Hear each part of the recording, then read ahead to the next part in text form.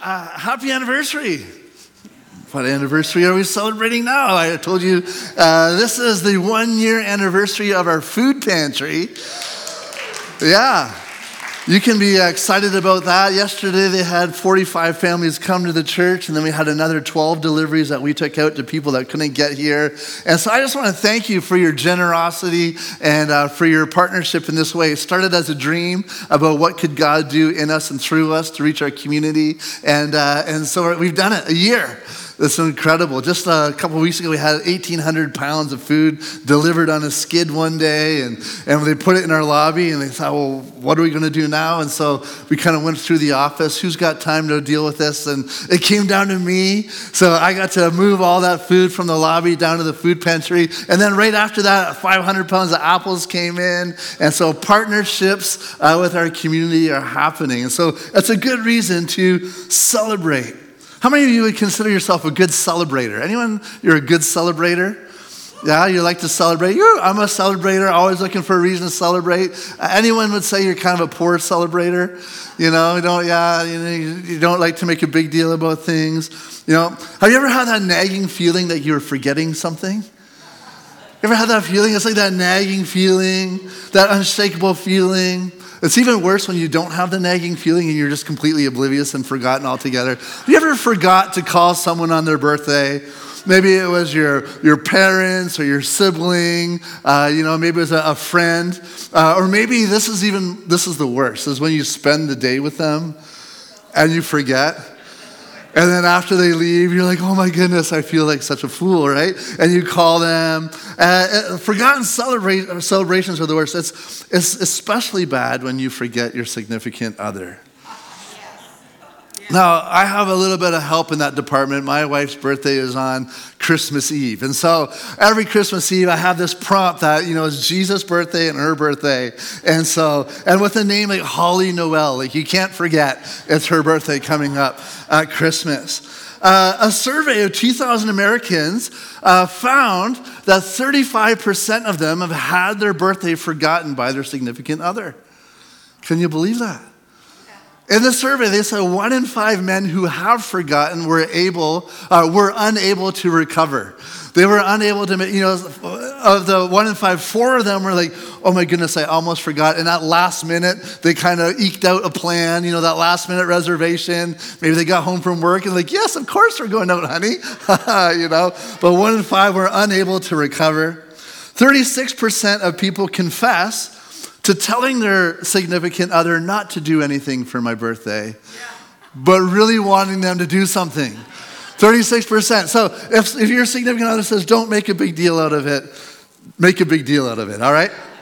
12% of people admit to fighting over a poorly planned celebration. Oh, have you ever had that on the car ride home where you just say, oh, it didn't go the way that I hoped? And 17% admit to planning their own birthday party just so that it would be good. Right? It's important not to forget to celebrate.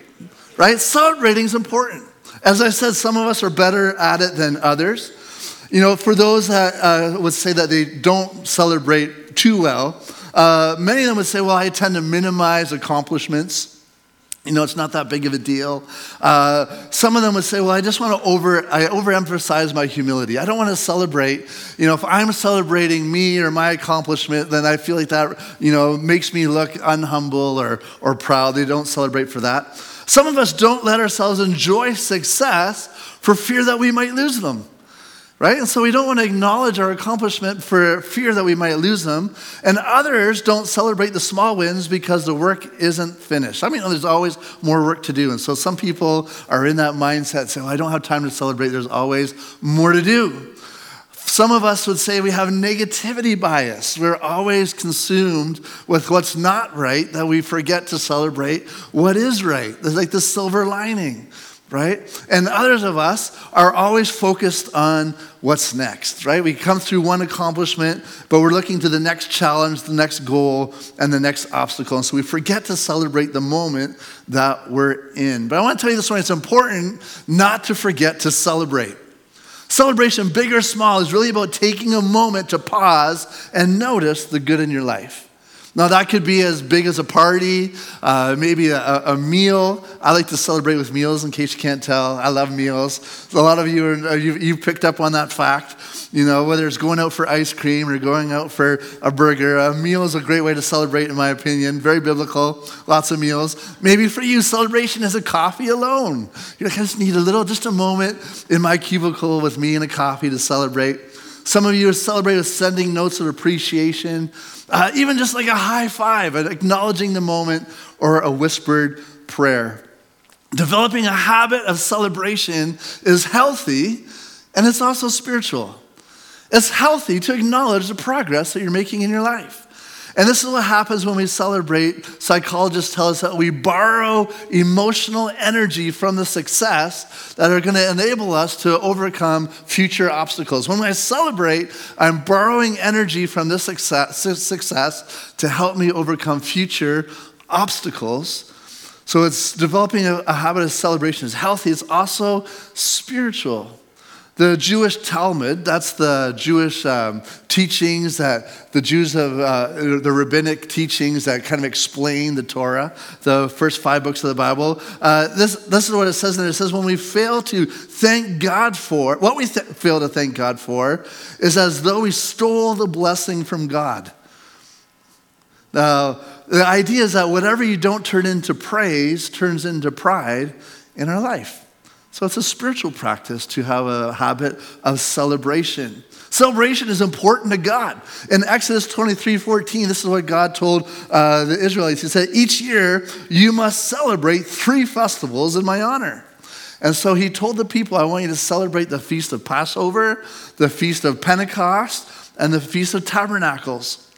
And so I want you to celebrate your deliverance from Egypt. I want you to celebrate the harvest, the first fruits, and I want you to celebrate the final harvest. And as we see, as that goes from the Old Testament into the New Testament, we see this as celebrating freedom and deliverance from sin.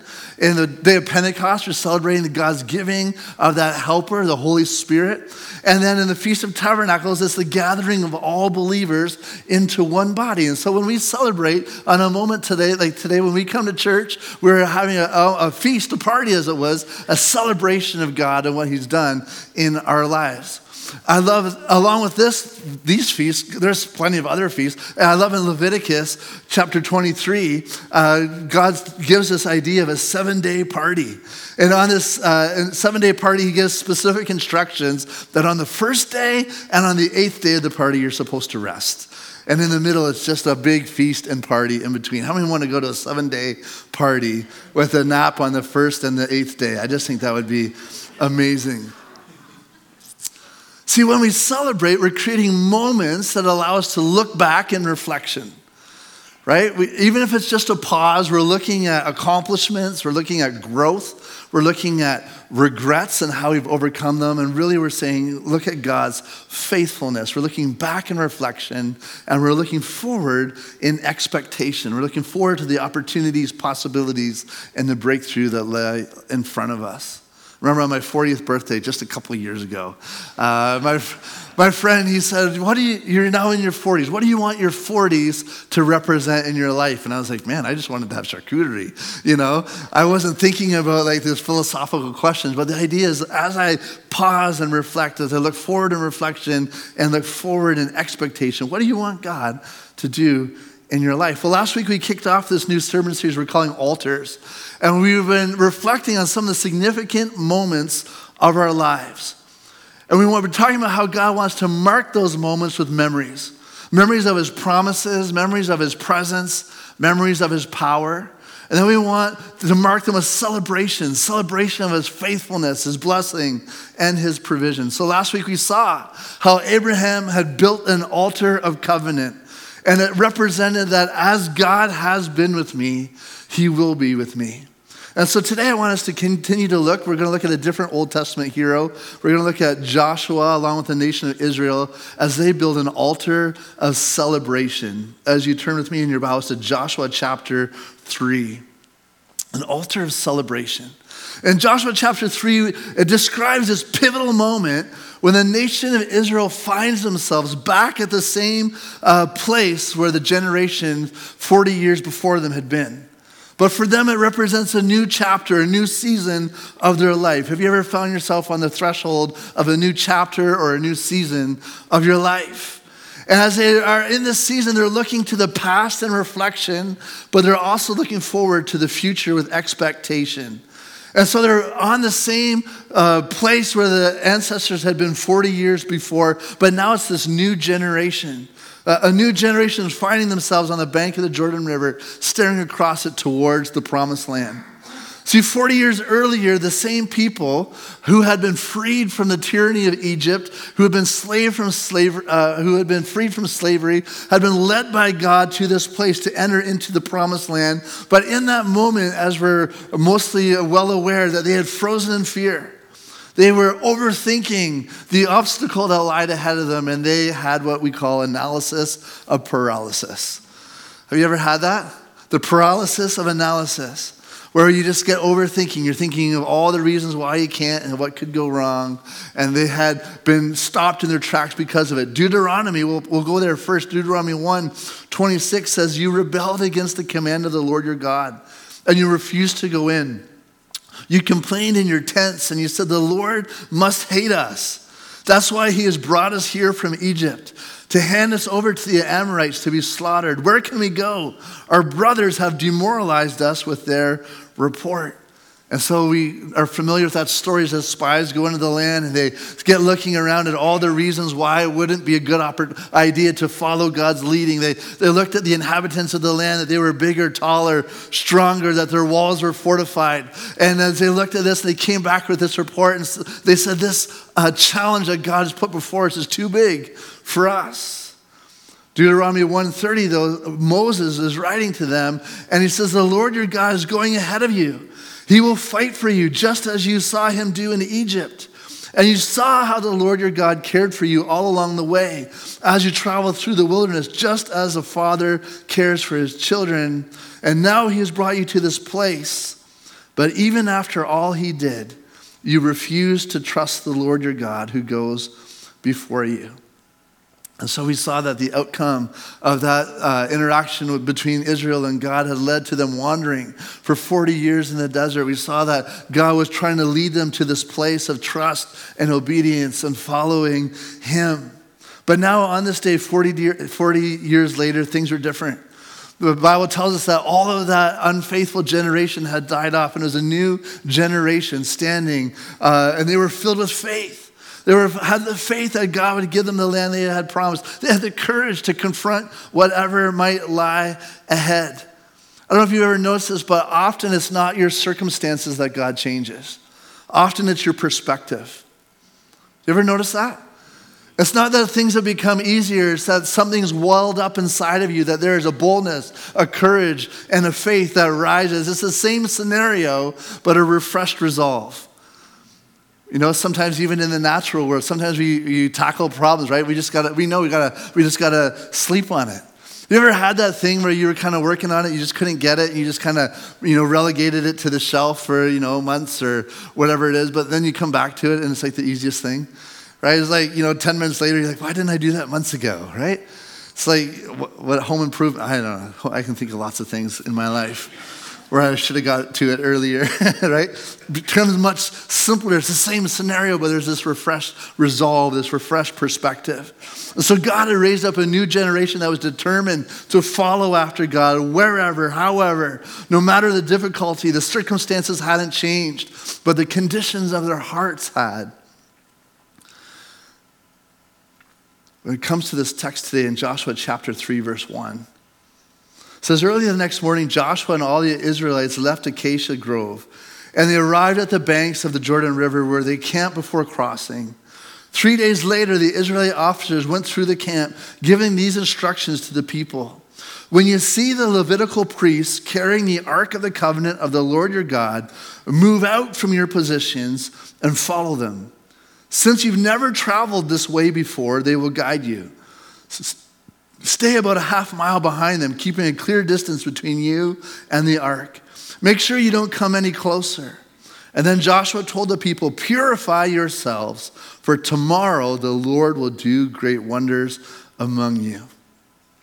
The Ark of the Covenant represented the very presence of God. In Exodus 25, we see the instructions God gave Israel for its construction. So it's just a wooden box, 4 feet by 2 feet, 2 feet tall, and overlaid inside and out with pure gold. Gold rings on its side through which golden poles were placed to carry it. If you ever watched Indiana Jones, you'll know what it looks like. But the ark's lid was called the atonement cover or the mercy seat. And on the lid of this ark, there were 2 golden cherubim with their wings outstretched. And this is the significance of the ark. In Exodus 25:22, this is what God says to Israel. He says, I will meet with you there and talk to you from above the atonement cover, between the golden cherubim that hover over the ark of the covenant. From there, I will give my commands for the people of Israel. See, the ark was a place God said he would meet with the people and speak to them. It literally represented the Lord's presence and leading among them. And so Joshua's instruction to the people is crystal clear. He says, when you see God move, you move. He said, pursue God's presence and respond to his leading. How many want that to be your motto, your modus operandi for your life?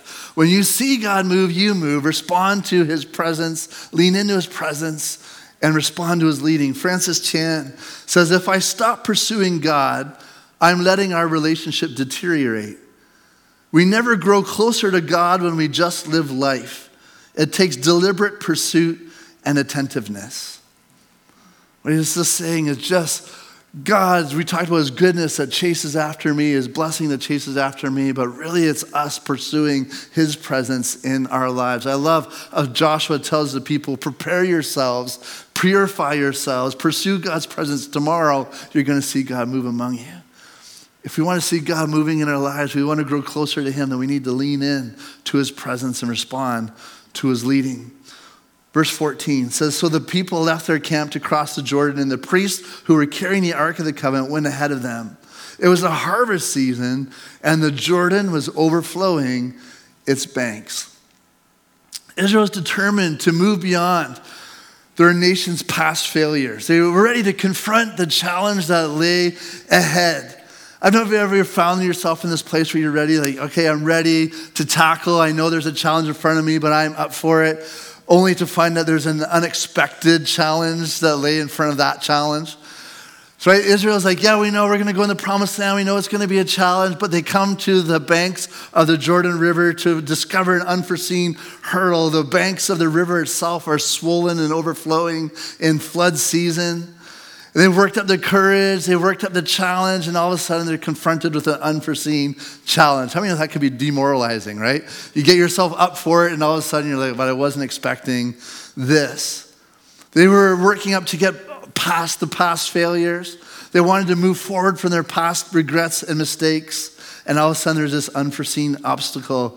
Not only just taking the land is going to be a challenge, but even getting into the land is going to be a challenge. Verse 15 says, but as soon as the feet of the priests who were carrying the ark touched the water at the river's edge, the water above that point began backing up a great distance away at a town called Adam, which is near Zarethan. And the water below that point flowed to the Dead Sea until the riverbed was dry. And then all the people crossed over near the town of Jericho. Meanwhile, the priests who were carrying the Ark of the Lord's Covenant stood on dry ground in the middle of the riverbed as the people passed by. They waited there until the whole nation of Israel had crossed the Jordan on dry ground. Now, notice with me the sequence of events. As they come to this river, it says, as soon as the feet of the priests touched the water. Last week we were talking about how pursuing the presence of God and responding to the calling of God is often best illustrated by the motion doors at the grocery store, right? We talked about how often those doors appear to be closed until we take that step towards them, until we get into motion, and then they respond, right? They open up. Oftentimes when we feel God leading us, it's like we take that first step and we can't see what's opening in front of us until we get into motion, until we take that first step. So how many have discovered that breakthroughs in life rarely happen while you're sitting on the sidelines waiting for the circumstances to change? Rarely ever do we sit in the pew and say, God, I'm going to wait here until the circumstances change. Breakthroughs in life really happen when we take steps of faith in response to God's word. Let me hear you say amen if that's true in your experience. See, often we want to sit in safety until we see the miracle transpire in front of us, right? Often we want to hold on to security until we're certain that God's going to come through. The thing about trusting God, though, is that it's often coupled with those steps of faith and those acts of obedience. And so here's the thing. Israel had some previous experience with these impossible water crossings, don't they? Right? It's been in their history about how God had helped them cross the Red Sea. They were emboldened by their ancestors' history. The Red Sea crossing was legendary. You know, being pursued by Pharaoh and the Egyptian army, Israel had come to that Red Sea shore, and as they came to this impasse, God had miraculously parted the waters, allowing them to pass through on dry ground. And so I'm sure as they came to this river, they thought, what God's done before, he's going to do again. There's no doubt in my mind that as the priests trudged towards the Jordan River, even at flood stage, they're expecting the same results.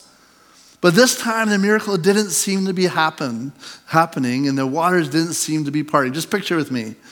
These priests are carrying the ark, and they're knowing that we're going to cross this, and the river's going to part just like it did at the Red Sea. And as they get to the river, the first priest on the front end, their toes touch the water. Nothing seems to be happening. You know, they get into it ankle deep. Nothing seems to be happening. They're up to their knees, up to their waists. They're thinking, hold on now. This isn't how it's supposed to go. This isn't how the legendary stories of the Red Sea crossing, that's not how it went.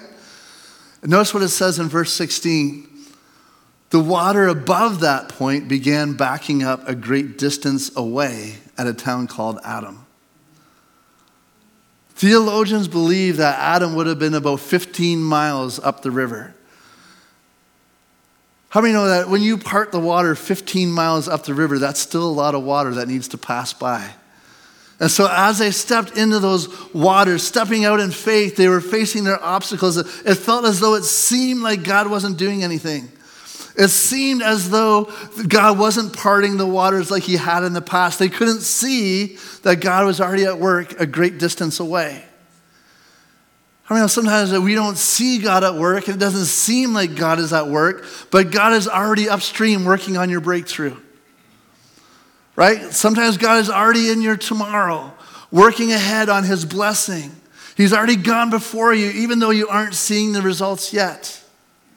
I want to encourage you with that today. Even though you are taking the steps of faith and you're wondering, what am I doing in this place? It doesn't seem like God is doing what he said he would do. God has already gone ahead of you, working on the breakthrough.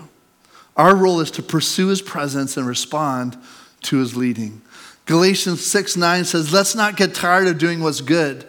At just the right time, we'll reap a harvest of blessing if we don't give up. Turn to your neighbor and say, don't give up. Turn to your other neighbor and say, don't give up. Now say it to yourself, don't give up. Say your name. Say your name right here. Jeremy, don't give up. See, here's the thing about Israel's journey. They've been all over the map. In the past 40 years, they've been all over the map. They've been wandering the desert, following God's direction. And in the process, they were developing under his discipline. They were relying on his provision. To the untrained eye, their journey looked confusing and made no sense.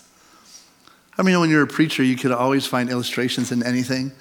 And so I don't know about you, but like when you take your socks off, like do you throw them in the wash inside out or right side out? I often do some of the laundry at our house. I'm a full participator in the laundry doing at our house. I share in that role. And by talking to, Ken Russell, our district superintendent, he was telling me this week at our conference that his wife will not let him do the laundry because he doesn't do it right. I should have learned that right off the bat. But anyways, Holly doesn't care about it getting done right. She just wants to get it done, right? And so what I've noticed, especially about my kids, is that they always throw their socks inside out into the laundry. If you put your socks inside out, how many know where the dirt is? The dirt's on the inside, right? How is it supposed to come clean? That's my frustration. Anyways, please, launder your socks properly, okay, people? And so while I'm helping with the laundry, I often get the socks that are inside out. And I had these socks, and I was looking at these socks, and I thought, these are ugly socks. The sewing and the threads on this socks is just random. It's ugly. It doesn't look like anything very good. And it reminded me of how Israel's journey was ugly, random, and it didn't look like it made any sense. And as I was looking at these socks, I had to turn them inside out. And as I got to the other side, that's when I discovered that the pattern made sense, that the pattern was appealing, that the pattern was beautiful. And I was wondering how many times we look at our lives and we're like, God, I'm looking where you're taking me. I'm looking at my journey and it looks kind of ugly and confusing. It doesn't look very enticing. But God is just saying to us today, when you get to the other side, you're going to see the beauty. You're going to see the design. You're going to see the pattern, the intricacy, and the intention of what I was trying to build in your life. Sometimes it's not till we get to the other side until we see the beauty of the process.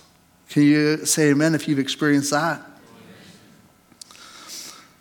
Lessons from the laundry with Jer.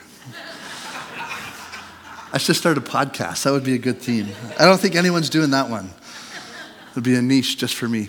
Joshua chapter 4, verse 1 says this. When the people had crossed the Jordan, the Lord said to Joshua, now choose 12 men, one from each tribe, and tell them, take 12 stones from the very place where the priests are standing in the middle of the Jordan. Carry them out and pile them up at the place where you will camp tonight. So Joshua has 12 men that he chooses, and he says, go to the middle of the Jordan.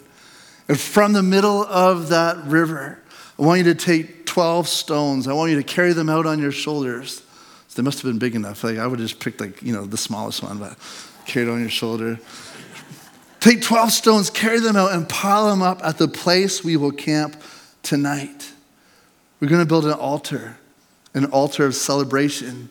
A couple of verses later, it's funny to me if you're reading, it says that they took 12 stones out, and then it says that he also took 12 stones and put them in the middle. And so I don't know if he got 12 other stones or there's just lots there, but he piled them up in the middle of that river as well. There's one on the camp and one in the middle. But how many know that it's like God knows how easily we forget what he's done in our lives? It's like every new obstacle causes us to have a faint heart and to fear again. So he tells them, mark the place and celebrate where you've seen me at work. Celebrate the breakthrough that I've accomplished in your life. That's what God wants to do. He wants us to mark the places and celebrate the moments where God speaks to us, where he reveals himself to us, where he experiences leading, his healing, his provision. Two really simple ways I want to encourage you just to mark the moments is to journal, to write it down. How many know you think in the moment, like, I'll never forget this, right? But you do. The memory fades. You forget the details. Write it down. Keep a journal of the blessing of what God's done that enables you to look back later and remember what God has done. Another way is to share the stories. Share the stories of how God's revealed himself to you. Never get tired of talking and celebrating God's goodness and his blessing in your life, because not only does it remind you of what God's done, but it actually encourages the people you're sharing with. I love reflecting on the moments is important. To remember the faithfulness of God, to learn the lessons those moments can bring. I was talking to my friend Darren, and I asked him today, Darren, how many days sober are you? And he told me the number, and I can't remember. It's 863, I think he said. And so I love Darren because he's always celebrating. He's always celebrating what God's done in his life and how he's found freedom from alcoholism. And what he's always celebrating, he's reminding himself to have courage and to continue to face the future. But he's also encouraging the people around him. I've seen so many times he celebrates on Facebook, and other people write in response to him, Darren, you're inspiring me. You're inspiring me in my journey. Sharing the stories of what God has done in our lives reminds us of how amazing God is and encourages the people we're sharing them with.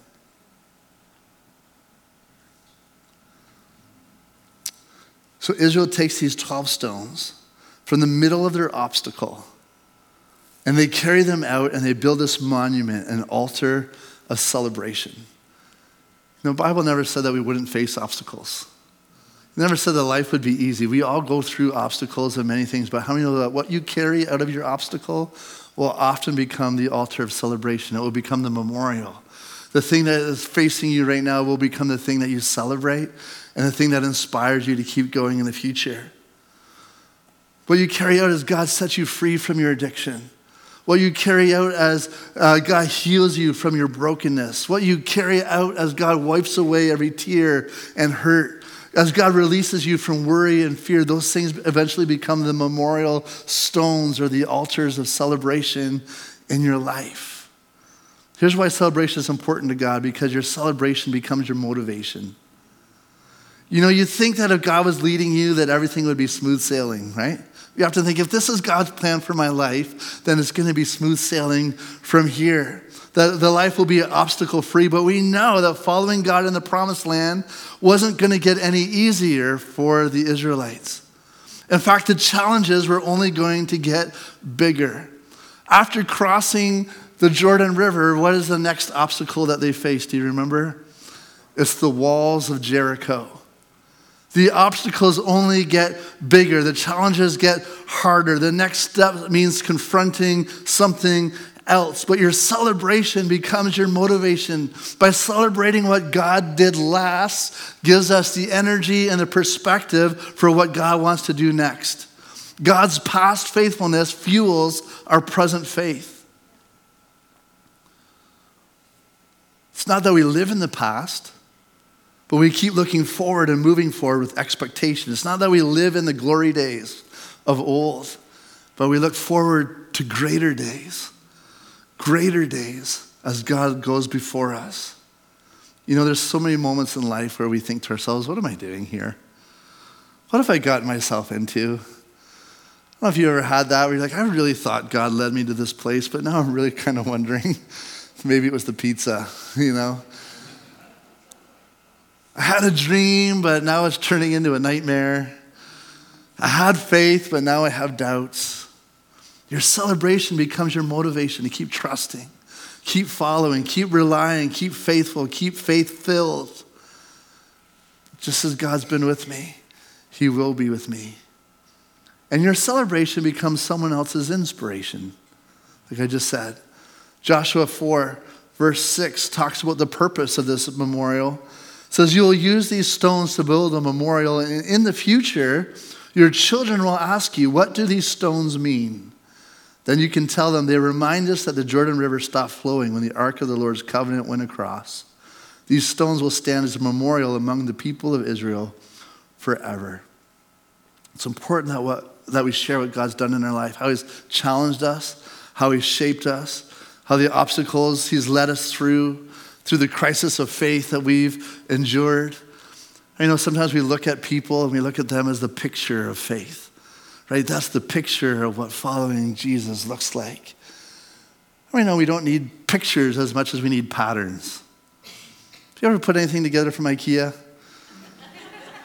The instruction booklet is not very detailed, if you know what I mean, right? You kind of get the picture on the front of what it should be, and then you got to figure out how the pieces go together. It's not very clear sometimes, right? If you've ever bought your kids Transformers, right? Those toys, the cars that turn into dinosaurs, and you know, once you open that, it never goes back the same way.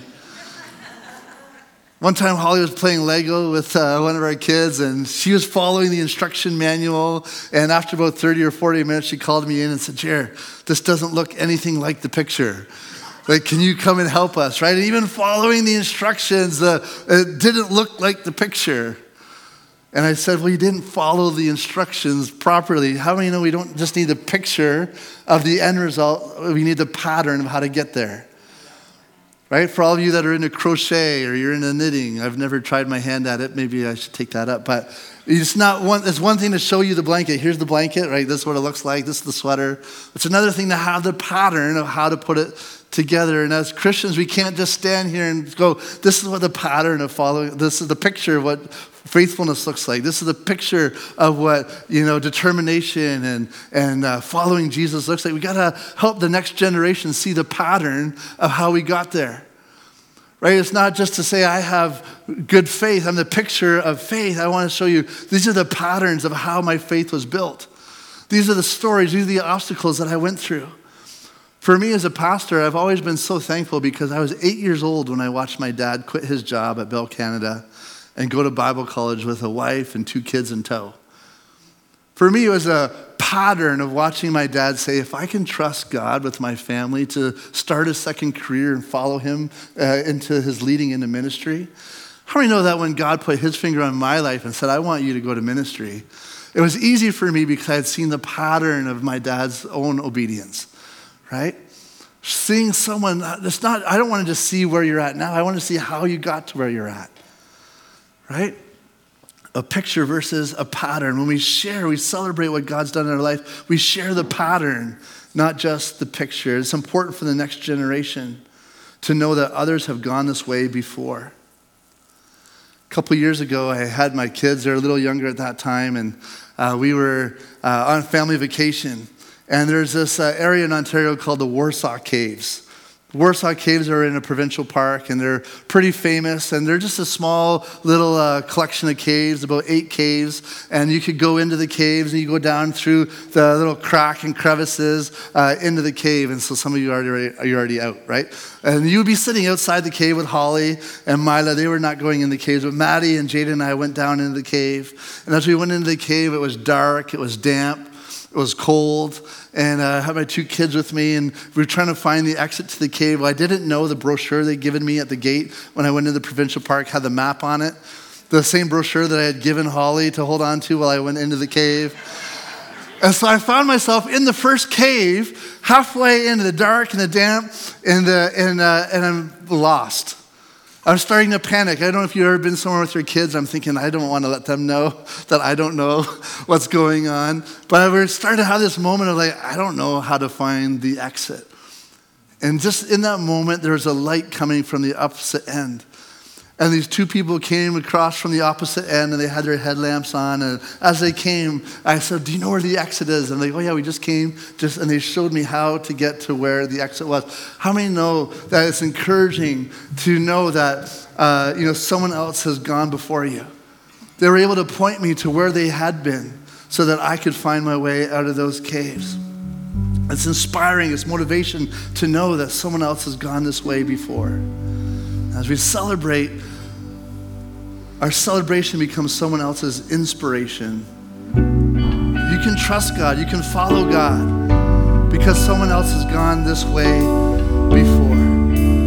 This morning, I don't know what you're carrying today. Maybe it's hurt or regret, missed opportunity. And you're carrying that out from the obstacle. God said, I want to build that into an altar of celebration. I want to turn this place into an altar of celebration for a moment. Father, I just thank you this morning that we're going to get through what we're going through as we lean into your presence and as we follow your leading. God, I pray, Lord, for those of us that have been on the sideline waiting for the circumstances to change, I pray, God, that we be responding to the faith steps that you put in our heart to take. God, that we wouldn't wait another day. Lord, I pray, Father, that we would be patterning not just a picture of faith, but we'd be a pattern of faith to the generations coming behind us, Lord God. I pray for our youth returning from their camp this weekend, Lord God. I pray for our children downstairs. God, I pray for the next generation. God, that we wouldn't be like the Israelites lost in the wilderness. God, that we would be the generation who's saying, God, we will go where you lead us.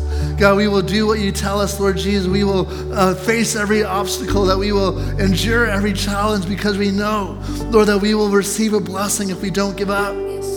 So I pray right now, Lord, for the people in this place who are praying for their family members. God, I pray for those that are praying for freedom from addiction. God, I pray for those that are praying for breakthrough physically, Lord, in their bodies, Lord, for healing. God, I pray as we continue to push into a presence with you, God, as we build those altars of celebration in our life, God, that it would inspire us to keep going, that it would inspire the generations behind us, Lord, we pray, to know of your faithfulness. God, I pray right now for the person that doesn't feel like celebrating. This just seems too hard, too heavy. Lord Jesus, I pray this morning that there would be borrowed courage. Lord, as we see all the people in this room of different generations, different ethnicities, male, female, young, old, God, different walks of life. Lord Jesus, we've all encountered and experienced you as we stood and said, I've experienced the power of God in my life. I pray that we'd be able to borrow courage from that today and say, if they can get through what they've gone through, God, I can get through what I'm going through. I pray, Jesus, that as we go from this place, we'd be the biggest celebrators. Lord, that we'd be the biggest celebrators of small wins and big wins. God, of the little things and the big things, God, and all of it giving praise and glory back to you. Lord, as we celebrate, we make your name great. And so I pray that wouldn't just be something we do here Sundays. I pray that would be something that we do at our homes and our workplaces, with our friends on the weekend. Lord, we'd be making much ado about you. In Jesus' name we pray. Amen. Amen. Are you ready to celebrate, church? Not just here this morning, but to go and celebrate Jesus and his goodness as you go. God bless you. I hope you have a great week.